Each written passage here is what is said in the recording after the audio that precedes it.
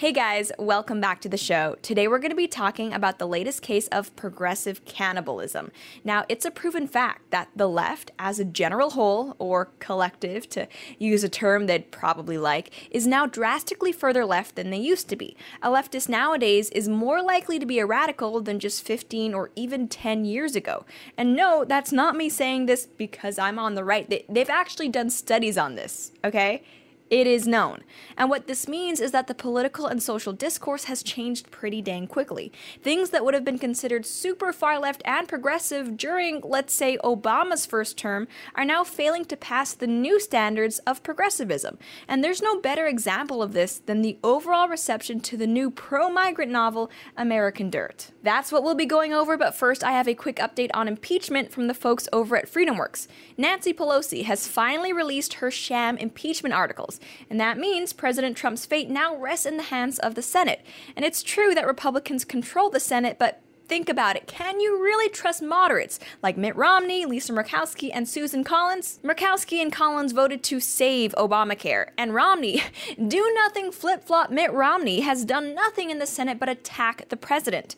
Thankfully, my friends over at FreedomWorks are launching a massive grassroots campaign to pressure these rhinos and the rest of the Senate to acquit President Trump. And if you'd like to help them do that, please text Lauren, that's my name, Lauren, Lauren, to 41490 to sign their petition now. We all know this has been nothing but a partisan witch hunt from the beginning. And after wasting months of your time and tax dollars, by the way, the Democrats still have nothing on President Trump. That's why I'm encouraging you, begging you to text Lauren to 41490. Don't wait until November to get involved in politics. Do something right now and sign FreedomWorks petition demanding the Senate acquit President Trump immediately. So one of the areas in politics where it's easiest to see that significant portions of the left have indeed become radicalized is on the issue of immigration. Historically, and again by historically, I mean like 15 years ago, saying that countries cannot possibly accept an unlimited number of immigrants, that countries should be able to choose what immigrants they get based on things like skills and values, and that immigrants should come in legally, none of that was considered controversial. But now, the Democratic Party leadership has essentially embraced open borders. What? Nah, they don't support open borders. That's just a partisan lie. Okay, then so name one immigration or border control policy that they do support. Yep. That's what I thought. And in pop culture, it seems like every other movie or TV show has some shoehorn storyline about how amazing migrants are and how native-born people can also be amazing, but only insofar as they advocate for letting in migrants. Considering all that, it really didn't surprise me when I heard that Oprah's book club was now featuring the novel American Dirt, which has literally been called a pro-immigration social justice thriller, which seems like very niche marketing to me. And by the way, in case anyone was curious, no, I do not follow Oprah. It's just, I feel like if you're on the internet at some point or another, you will see stuff about her. It's not like I was actively looking out Oprah-related content. It's just, it was there. For the very first sentence, one of the very first bullets comes in through the open window above the toilet where Luca is standing.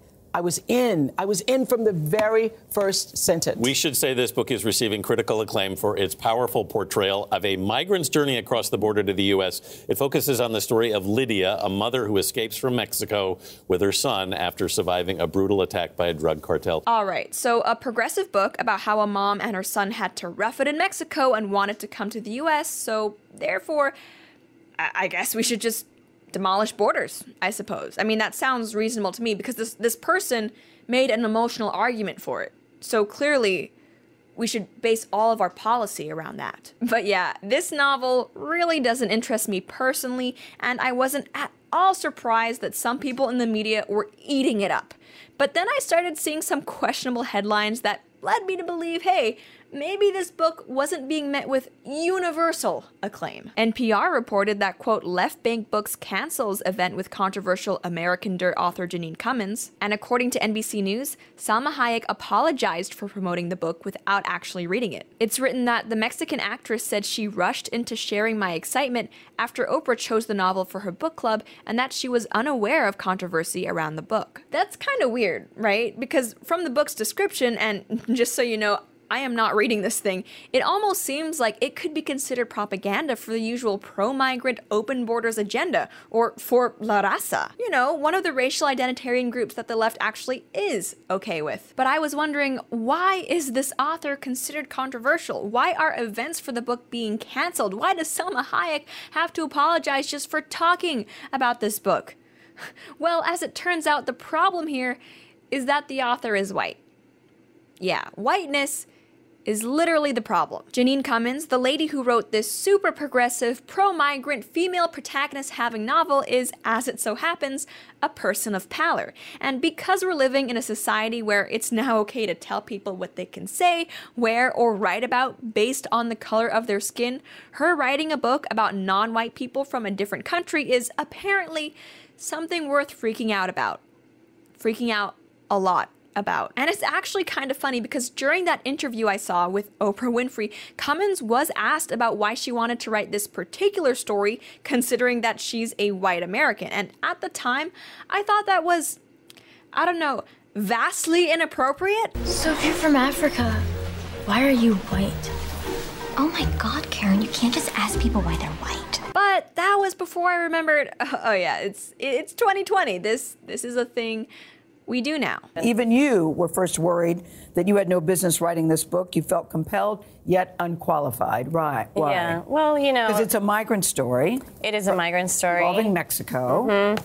I always knew that I wanted to write about immigration. I was interested in that topic, and I resisted for a very long time telling the story from a migrant's point of view because I was worried that I didn't know enough, that my privilege would make me blind to certain truths. I wrote this story because it's something that I'm interested in, is a perfectly valid reason to write something, in my opinion. What other justification do you need for writing a novel other than because I wanted to?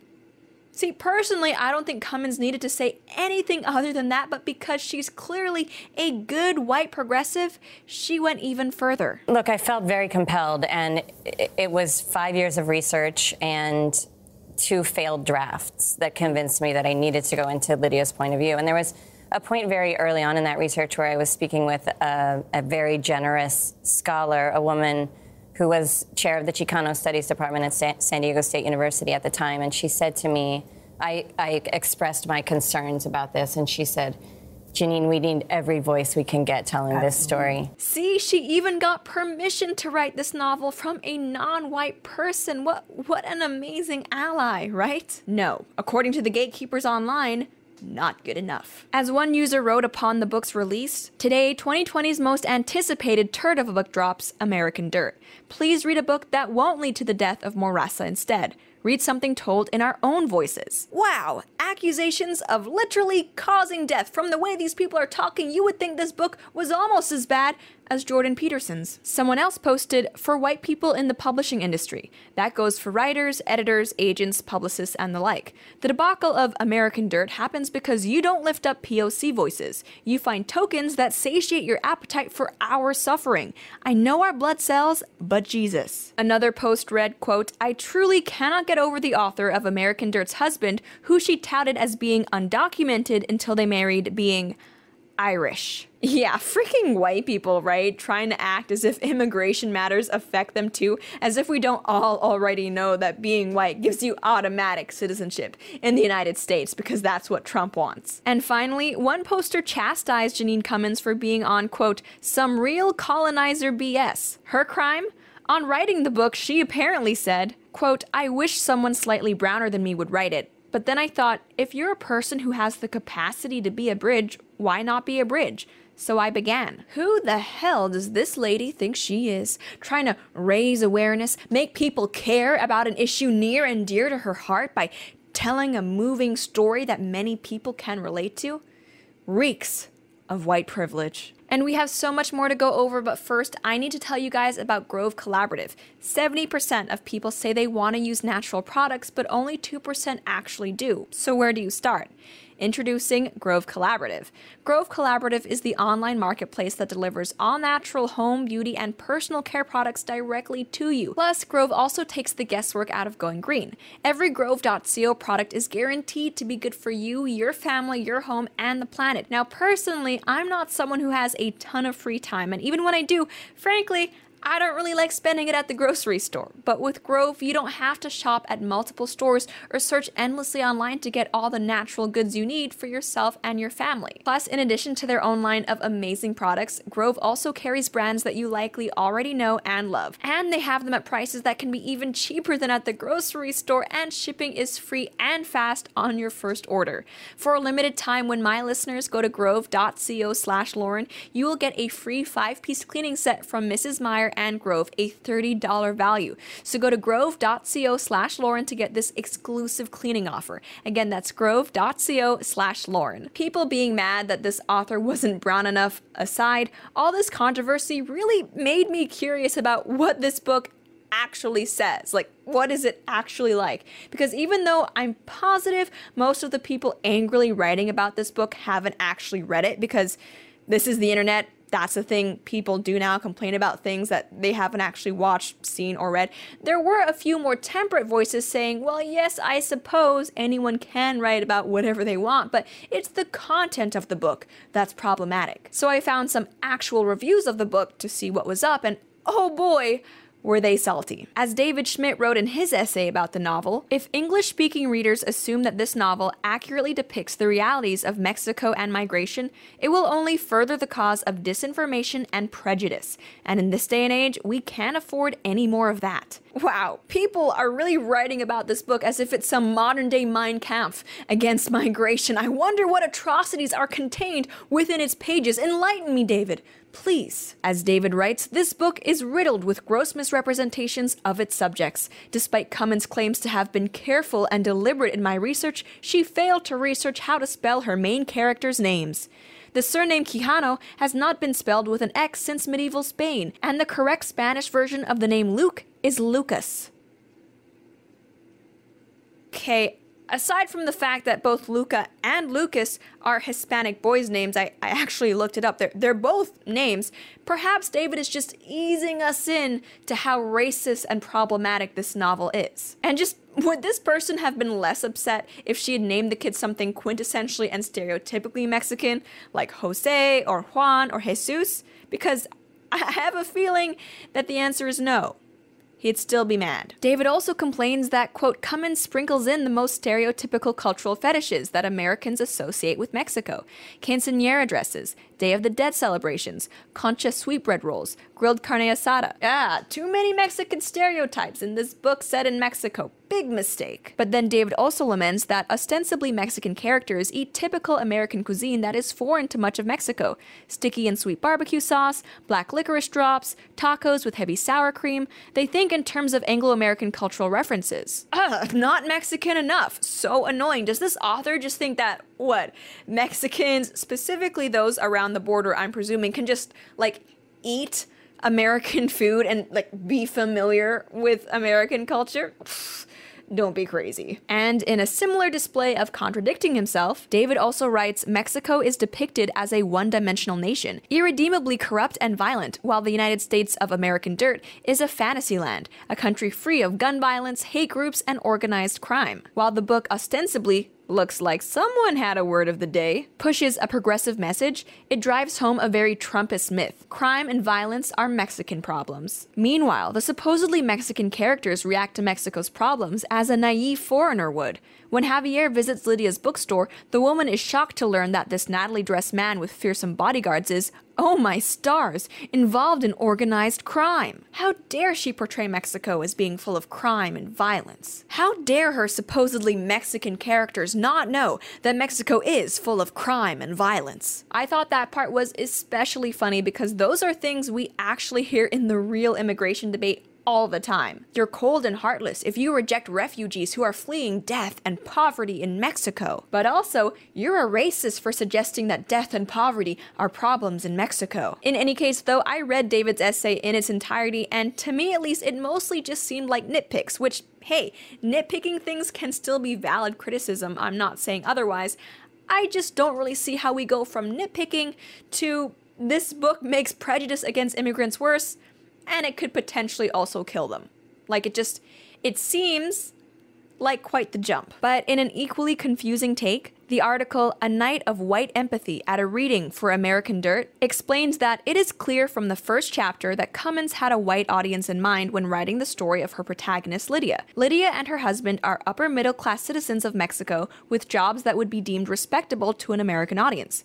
Lydia is a business owner and her husband is a reporter. They are the good kinds of brown people. They speak excellent English. Mexico does have a middle class population. Heck, they even have an upper class population, and they definitely have people who speak English there. I feel like if this author had portrayed the protagonist as being someone uneducated and super poor, then that would have been problematic in and of itself, because it would have furthered the stereotype that all Mexicans are uneducated and poor. Look, I'm not here to defend this author. I'm not here to defend this book. I'm not going to say it's perfect. And you know what? I'm not even going to say it's good because, again, no plans to read it. But what's so funny to me is that here you have this huge, successful book touting a progressive message that seems to be at least entertaining enough to get people interested in it and, hey, maybe by extension, interested in the topic of immigration as a whole from a progressive perspective to boot. But hey, to hell with that, right?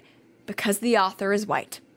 I'm not saying there aren't legitimate criticisms of this book, I'm sure there are, but I doubt this novel would be under this much scrutiny if the author was ethnically Mexican herself, even if she was still just an American-born Anglophone. And like I mentioned, most of the people complaining probably haven't even read the book, so no, you can't say this is just about content. I think the moral of the story here is that if you are a white progressive, the thing your movement really wants you to do, the way they think you can really help the most, is by sitting down and shutting up. And I don't mean to sound mean, and to clarify, I'm not the one saying this, but seriously, if you are a white progressive, especially if you're straight and heaven forbid, a man, just shut your mouth and remove yourself from the conversation. Because you talking, regardless of what you're saying, is in fact taking up space that could instead be going to someone browner, gayer, or woman-identifying-er than you are. And we see this in other areas of discourse too. Bernie Sanders has been a champion for progressive policies longer than most of these new woke activists have even been alive. But he's still being slandered as a sexist during his campaign, and people like Warren supporters have unironically asked him, well, if you really think a woman can be president, then why are you running against one? And there was also that time last year when a women's march in California actually needed to be canceled because it was too white. Because apparently white people can't advocate for progressive policies toward women now. It's just too much whiteness. That's pretty much all I have to say though, and as always, I would love to know what you guys think. Does someone like Janine Cummins have any place telling a story like American Dirt? Why or why not? Let me know, but that's it for now. Thank you guys so much for tuning in, and I'll see you next time.